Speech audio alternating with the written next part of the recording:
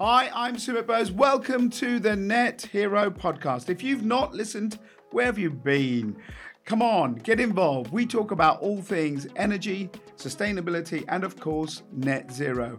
We're here to talk about business and what it can do to make the planet better. We're here to talk about science. We're here to talk about you.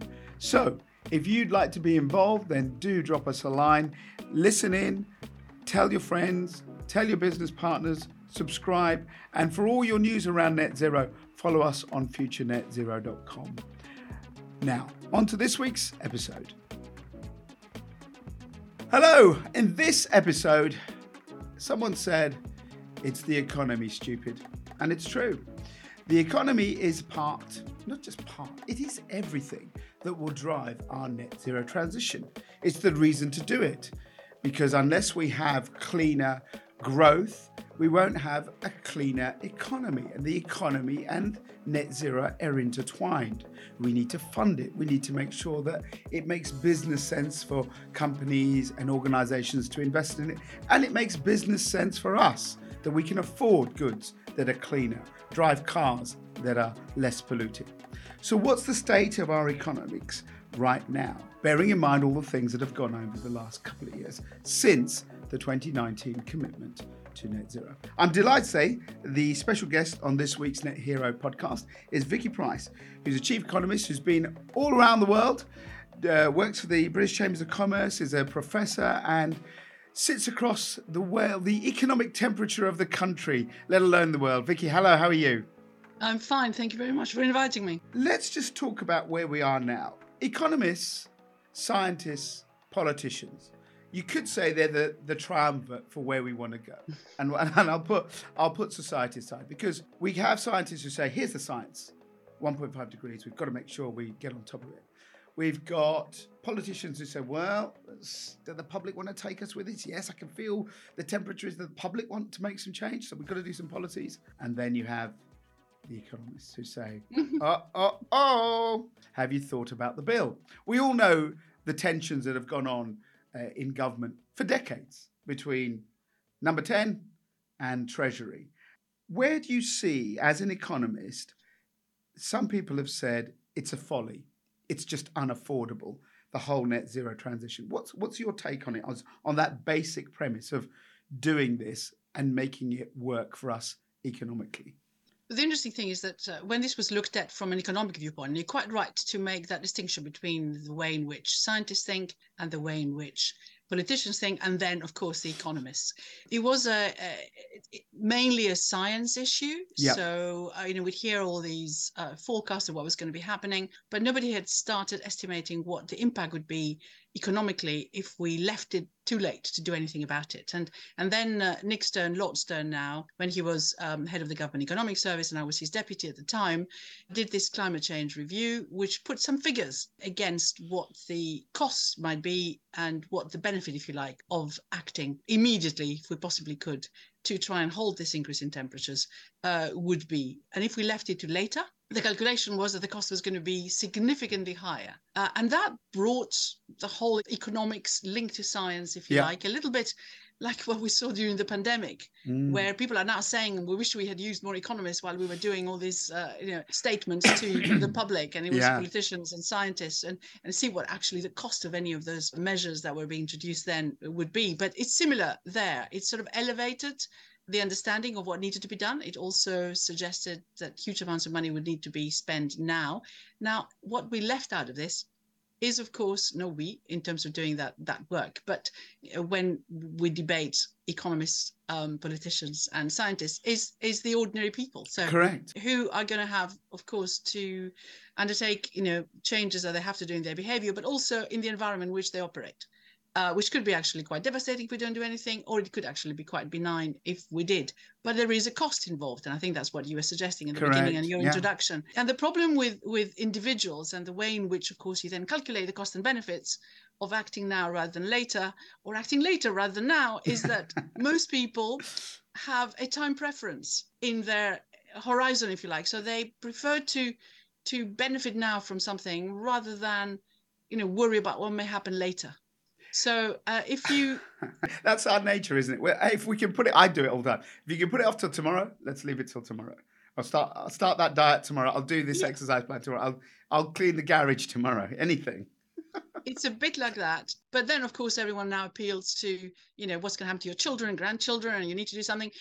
But you need to make it also attractive to people to think that, in fact, what they're doing is going to be quite positive for them, both in the short, medium, and longer term. By positive, I mean financially. So if you are able to use cheaper energy in the future, then look at what will happen to your bills. The trouble is that also people don't really believe that necessarily. And the move to electric vehicles, for example, which is happening now, problems with charging those vehicles. And what's going to happen later? I mean, the interesting thing is that a lot of government revenue depends on collecting fuel duty and Correct. everything, VAT you pay on petrol more generally.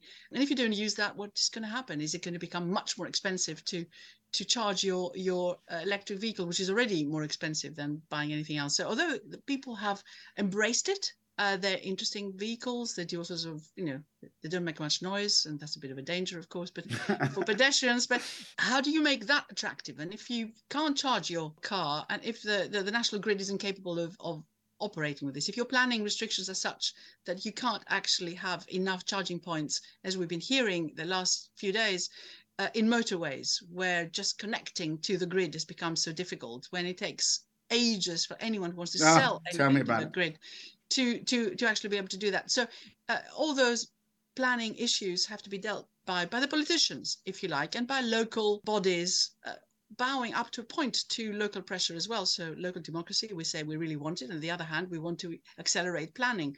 So loads of things will have to be rethought in terms of how we run both local government and decision making, and what we dictate, if you like, from the centre, and the investment that's needed with it. Because the investment, a lot of it comes from the private sector, but it needs to be encouraged very significantly by governments. I look back at the Stern report, and I met Nicholas Lord Stern at COP in Glasgow and had a brief word with him. And he was I think he was ambivalent about the progress. I mean, that's what, 2005, 2006. So we're heading towards nearly 18 years, nearly 20 years since it came out. The world was very different back then. And then there have been several economic shocks. First of all, there was a 2007-8 crash, the global crash. Then we've had the global pandemic. We've had the cost of living crisis, the war in Ukraine. Looking at that and looking at the figures, and we all know about the human suffering, but if we just park there, we just look at the numbers, right? Is what was planned in the Stern report actually unsustainably financially now? And this is the reason we've had delays in things like building of Hinkley. We've had delays in the rollout of kind of the insulation that was supposed to happen, smart meters even, the take-up of EVs, you talk about it, mainly it's all fleet, right? It's not normally people because they're flipping expensive, like you said. So are we actually working on a plan that is still probably scientifically right, but just economically, it's just in the red zone right now? The costs are significant. There is no doubt about that. We will need to be spending huge quantities of money. And yet, here we are with the Conservative government attacking the Labour proposals to spend over 20 billion a year on green investment, which of course we absolutely need to do. So I'm not now backing anything that Labour or the Conservatives are saying, so it's completely apolitical. But the Stern report did suggest huge amounts of investment were needed. And in fact, the general prognosis is that unless we spend something like globally between 300 billion and 500 billion a year on doing something about both mitigating and also adapting to climate change, then we're not going to get anywhere.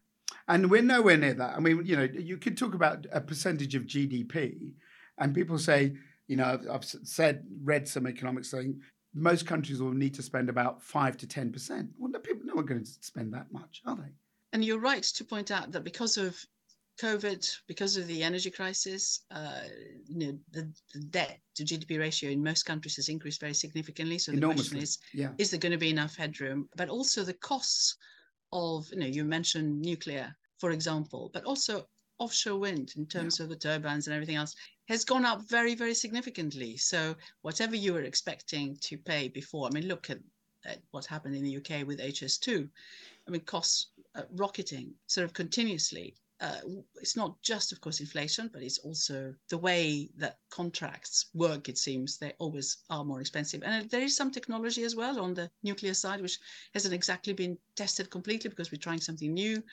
So there are serious concerns about whether some of the things we're hoping we're going to reduce our reliance on fossil fuels may just either not happen or not prove as effective as we want to. But we have made huge amount of progress. No, and I don't doubt that. But you said right at the beginning, that, and we talked about the pressure the politicians are under. I don't think there's many politicians who kind of doubt the science now, apart from a certain slightly orange-haired person who was in charge of America. But generally, people kind of think this is where we're going. But if you go to India, you go to China, Brazil. I was talking to a lady from Poland on the podcast just, a couple of days ago. It's a very different economic picture of what they want out of this net zero transition to what we want here. And I've spoken to people from around the world, and there's almost like 2, 3, 4 tier net zeros. In certain countries, developed countries, they're moving in a certain way. Other countries, they're still trying to bring their people out of poverty. And if they have cheap oil and gas and fossil fuels, particularly, as you said, with the crisis right now, then why won't they? And why shouldn't they tap those resources? So is the feeling, when you look at it, are we actually running several parallel forms of trying to get this, which are all governed by the economics of each territory in which these governments, states are operating? Yes, there is a certain amount of that. But of course, if you look at COP28, which is happening this week, what you've got is a very substantial increase in the number of countries, at least, that have agreed to meet those net zero targets. And we're also committed to providing some of the finance that is required. So I spoke before about mitigation, adaptation, and so on. There was supposed to be, and it was agreed in 2009, that there would be something like $100 billion that would be moving from the richer countries to the poorer countries to allow them to at least adapt with all the changes that are taking place, or adapt to those changes through whatever measures they need to have. And now, of course, the debate is going to be, can we make sure that figure, the 100 billion, is reached, which so far it hadn't been, because of course all these issues that we just discussed, whether it's COVID or anything else, has reduced the capacity of big, even richer countries to do something. But then also how to compensate countries for what they call now the loss and damage. Yes. Which will have happened or has already happened due to climate change. So that will require even extra money. So the sums are rising, and that's a serious concern. And of course, in some countries which have suffered particularly in the last few years, it's very difficult to find that type of investment to do anything major on this, even though World Bank, IMF, and lots of others are quite involved in ensuring that there is funding on this and support. But what you're seeing is that, yes, of course, we worry about China opening more coal-fired power stations, but also they're investing heavily in nuclear, for example, and in renewables. Yeah. And they also are committed, or so they say, to moving out of fossil fuels at some point. But we do know that even at the end, even when you're achieving net zero, you're still going to need quite a lot of energy that is going to be provided by oil and gas. And the question is, what can you do? If you're not going to change people's behavior, and we're seeing, of course, in the West that behavior has changed significantly. We're seeing that businesses are indeed themselves investing more in that area, and there's a lot of naming and shaming, even though we're very worried about greenwashing, of course, going on. In other words, people saying they're doing things when they're not, and we have the whole ESG, which is the environmental and social and governance sort of bodies of investors, who are becoming rather disillusioned about this whole sphere. But yes. So what needs to happen is, of course, that politicians continue to push and have targets that are sensible, that have regulations which companies understand, and that they are the ones who start investing and changing the way in which they manufacture. Because at the end of the day, if the expectations are that you have to reduce your emissions as a manufacturer by a certain time, you're going to have to invest and have all these things in there, which hopefully are going to make a difference. But there is a lot of the technology that we still don't know. So what people are now thinking is that perhaps, since we can't necessarily stop a growing economy like India, for example, to need to consume more energy in every form, any form. Yeah. Perhaps what we need to do is just think of the technology that captures that carbon and then do something with it. and possibly what you do with it could be quite positive in, Yes, in we've covered different that. ways. Yeah, absolutely. Yeah. But we don't know how costly that is going to be still, and so that's it. So accounting for that, or thinking that perhaps technology is going to take over and give us the solutions we want so we can carry on as we are now, it's probably unrealistic. It will probably do a certain amount, but there is a lot more that needs to be done. You mentioned the costs to businesses, but to economies. I mean, the interesting thing is that even when you look at renewables, in order to get anyone to invest, like we've seen with in the offshore field. Oh, yes. We had subsidies. We've had to have subsidies for solar. For absolutely. Absolutely. It means that individuals are paying extra. Yeah. You know, we're going to see in the UK our energy costs go up again by 5% in January Yeah. because the electricity cap has been recalculated due to wholesale price increases, mainly because of what's happening in the Eastern Mediterranean, but also OPEC cutting oil production. And that's going to be reflected in people's bills. And of course, to get anyone to even build a nuclear power station, you have to offer them quite a lot in terms of the price that they're going to get for their energy at the end. To get offshore wind. Oh, planning takes about 10 years, doesn't it? And we know that the previous auction here in the UK failed completely because they couldn't guarantee a good enough price for anyone who might be investing. Well, now, of course, they've upped the cap on that as well. So the consumer will still be paying, even though the interesting thing about the economics of renewables is that at the end of the day, the marginal cost of producing an extra unit of electricity or from any of those is zero. So in order to keep those companies producing, since the cost is zero, so therefore the cost to the consumer should be zero, you give them quite a big cash incentive, which means that even the benefit of moving to renewables, which will be cheaper in the future, disappears. Let's talk about a couple of things. It's almost like a rapid fire because I think a lot of people will be very interested in your views on this. Something I've had many a time discussed on this podcast and what we do on Future Net Zero, a carbon tax. Could we have a global carbon tax? Could it work? I thought at COP in Glasgow that was going to be one of the things that came out. There was lots of talk from economists about pushing for that. We've had EUTS trading schemes. We've had various things, kind of offsetting schemes, and this sort of kind of a market, but not really. Do we need a global carbon tax? And could there even actually be one? We do need it. Most definitely. And I think it was also in the climate change report that Lord Stern that we talked about before produced. That has proved to be a bit elusive. There are indeed, as you rightly say, different carbon taxes in different places. And there is a scheme, of course, that exists in Europe, which is now being tightened. So we have not reached that. And I think it is absolutely essential. What we're talking about instead is having carbon border adjustment mechanisms, such as sort of preventing things that we have offshored where people are producing things using more energy that perhaps we would have done otherwise and emitting a lot of carbon. We bring them back in, of course, to the UK and sell them. But at least we're meeting some of the requirements that we have set ourselves internally and also the EU has set. This is why people find it very, very, like, they call it greenwashing because they can say, oh, I've offshored all of this and I've saved my carbon, but you're not. It's still being emitted somewhere else, isn't it? Absolutely. So there should be a proper offset that you use, but this offset has also come into disrepute because apparently the price that is looked at on the offset front is considerably lower than what a carbon price should be. So yes, we do need a global one, but if you start having different systems in different regions which affect trade, if you like, and also penalize some of the countries to which you have offshored or outsourced all sorts of things, and of course lots of people depend on it, then you're creating a very distorted market across, and trading flows are going to be affected as well, and we know that trade is really good. So something else needs to give, maybe a global carbon tax, but there is a suggestion that this carbon tax and even the way in which you do your border adjustment mechanism on the carbon front should be layered so that less developed countries get charged less. And there have been all sorts of suggestions from the IMF and others on how that layering, if you like, can actually work. Next question. Should we just say, looking at all the figures that are involved and all the things you've just outlined here very clearly for us, is this really a job for globally for governments? And this is the argument that, fraction of the Labour Party still believe, let's renationalise energy. In other parts of the world, there are still state systems. Some say you cannot have what we need to do because of exactly what you've just said, because to encourage private companies to do it, you have to give them so many subsidies that actually the consumer's paying anyway, the state is paying. So is this really a challenge where states should take over? If you really want to do this and go, right, Economically, no one will do this. We have to go to state intervention, just the way that we built the electricity systems around the world, the water systems, and all of that. It was all built by the state.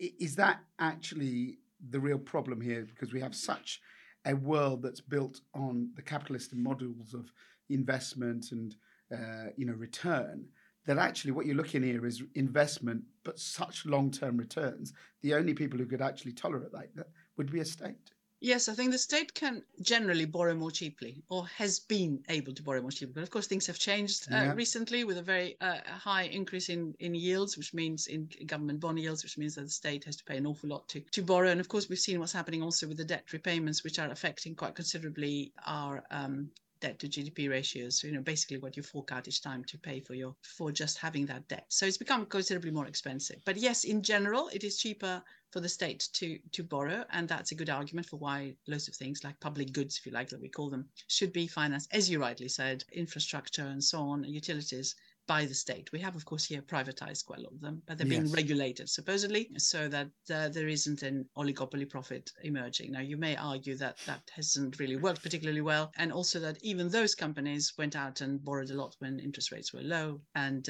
now have issues with their debt. So it can happen very easily also, debt problems in the private sector as well that worry us. And of course, what we end up doing when there's a crisis is indeed renationalizing, which is more or less what has happened with our rail network, which of course stopped operating at all during COVID, and now the whole system has changed.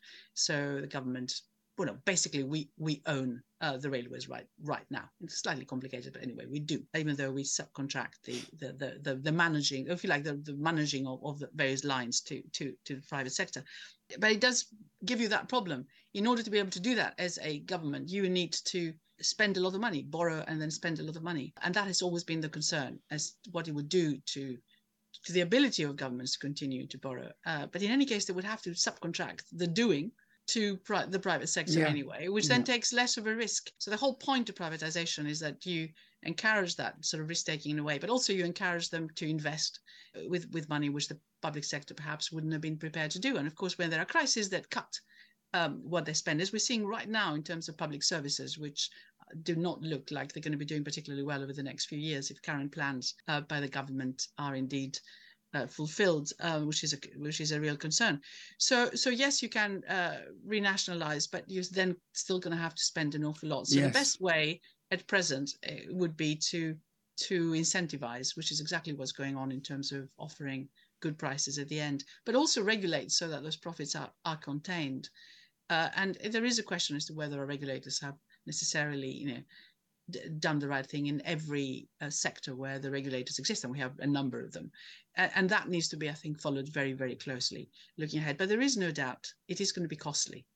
And subsidies are being offered for development of various new technologies and so on. And the truth is that it's only those with deep pockets, or those who can borrow very easily in their own currency, like the US, which are able to do these big programs of subsidies, like what is called the IRA, which is the Inflation Reduction Act, which is basically attracting loads and loads of... This is the criticism that's been thrown back at, the Tories, Sunak, whoever's in government right now. You look at it, and I doubt if Labour get in, they can really have the headroom to change this. That people say to do this, you need exactly that. You need like they have in France, like they have in the US, these big state-funded subsidy programs.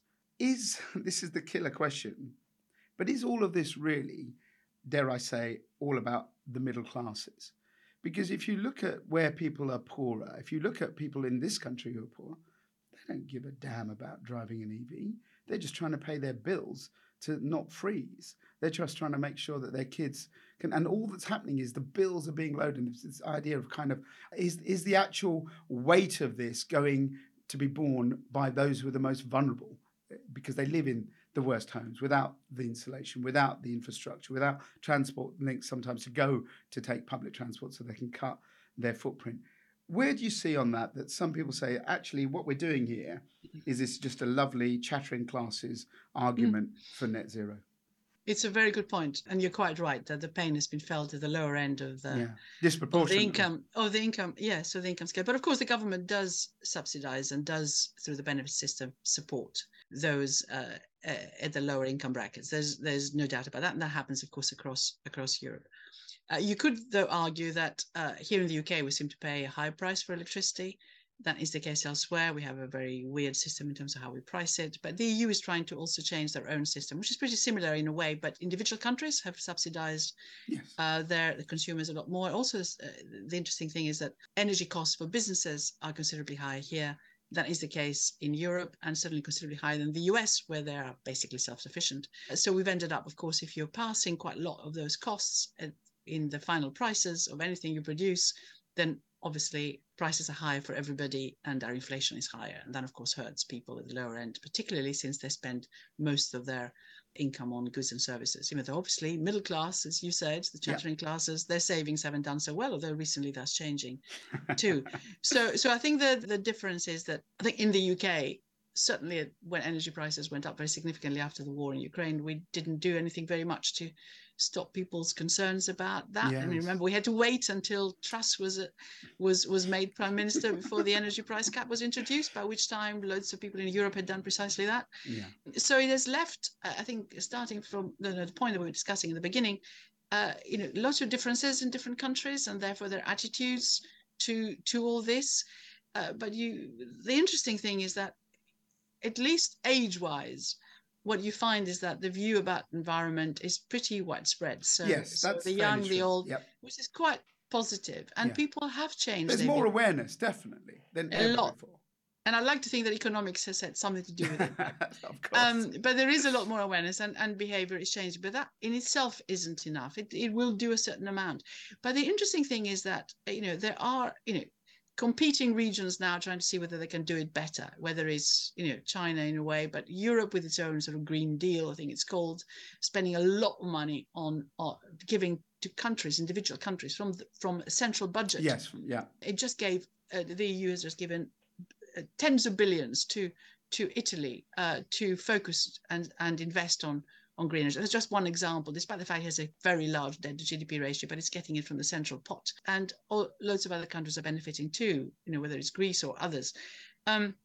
We're not in it, of course, right this minute. But the US has the ability... right this minute, that's great. Has the ability to spend a lot. Yeah. And the NGOs, when the IRA, the Inflation Reduction Act, was announced, and you saw the huge amount of spending that's going to take place. Yes, of course, they're more. And also long term. He set a target. That may all disappear. Exactly. That gives the confidence, doesn't it? Yeah, exactly. But the NGOs welcomed it. And the reason why they welcomed it, and I was very surprised, is because now we see that money will be spent on the green front. Of course, if there are improvements in technology, they can be spread across, and you can see some benefit. And if people then go and as the US hopes, produce in the US, that's a benefit to the US economy anyway, and it will mean more green stuff being produced, in the sense that manufacturing will be done in a more green way. It's not that they produce more green things, but that they do things differently. But that, of course, makes a contribution to reducing emissions in the longer term. So the fact that there are these big regions, and it does make one think that there is no way that each individual country, going back to the UK, whether we spend anything very much or not on this, is going to make huge difference to the climate change outcome. So why don't we rely on the big regions doing their thing, if you like, and just be part of it and accept that we have to share everything? Let's end where we began, economists. Isn't there a joke about if you get 4 economists or 5 economists in the room, they'll give you like different scenarios? I can't remember what the joke is. No, the joke is even if you get 1 economist, you get lots of different answers. It is, said at the beginning, it's the economy stupid, a famous phrase from a certain election way back, nearly 30 odd years ago. At the end of the day, that is it, isn't it? Because, our mantra is better business, better planet. And if you do all the things, it all comes down to money. Money to invest in cleaner energy and cleaner food and supply chains. Money to invest in goods and services. Money to allow companies to make profits that they can ingest, try and improve the world in terms of areas where they're really suffering from the effects of, for example, tourism, by offsetting some of the damage. Economically, do you think the case for net zero has been made? And I don't know if that's a really tricky question for you to answer, or you think just still the jury's out depending on where you are. Well, it's interesting that you phrased it like this. I have written a book myself called "It's the Economy Stupid: Economics for Voters." I totally saw that. It's "Economics for Voters" is the subtitle, because indeed people are questioning all these things. Does it make sense to do one thing? Does it make sense to do another thing? I don't think anyone doubts it. Everyone wants to live with cleaner air, but they're going, how can I pay for it? I think the economic arguments are not necessarily listened to. And, as I said at the beginning, if you have a time preference that says, I want to do something now rather than think about the future. And when you realize that even doing something good costs you quite a lot, because yes, you're going to get some benefits over the longer term, but when you calculate it all, it's actually quite high. What you have to fork out in the short term. So the government needs to intervene and support it. And there is a lot of interest in getting that government help. Now, we've seen a program, for example, in Germany that started, which is, again, a little bit like our green insulation thing here, which ran out of money immediately because everyone applied for it. It suggests that people want it. They would like to do something about it. If they get the help, they will do it. And if they get the sort of proper arguments, they will also do it. But if you're constrained, you have a cost of living crisis, the last thing you can do for the short term is spend money on something which might have an impact in the future. So it needs to be made more. And I'm afraid the cost of the government is going to remain quite high in terms of supporting those activities. Now, whether a lot of the rent, if you like, needs to go to big firms that profit from it and exercise power, saying we're not going to do something unless you pay us this, that, and the other. That's a question that needs to be addressed. And I think what individuals are seeing is that in those areas there is some big money being made by some players, and they still have to pay quite a lot themselves. And is it fair the way that the distribution, if you like, within the economy of those rents and profits and costs is borne out in a fair way? Last question. Just a simple yes or no answer. Will we be able to afford net zero by 2050? We'll have to. Spoken like a true economist.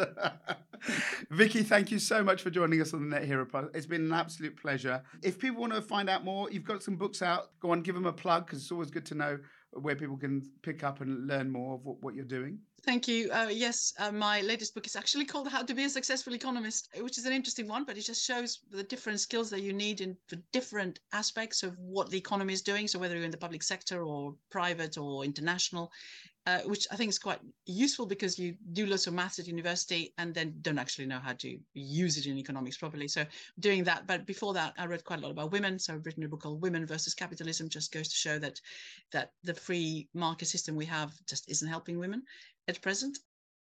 So amongst other things, and also quite a lot on manufacturing, because I've focused a lot on productivity when I was working for the government. So I've also co-written a book on rethinking or repositioning manufacturing. Exactly.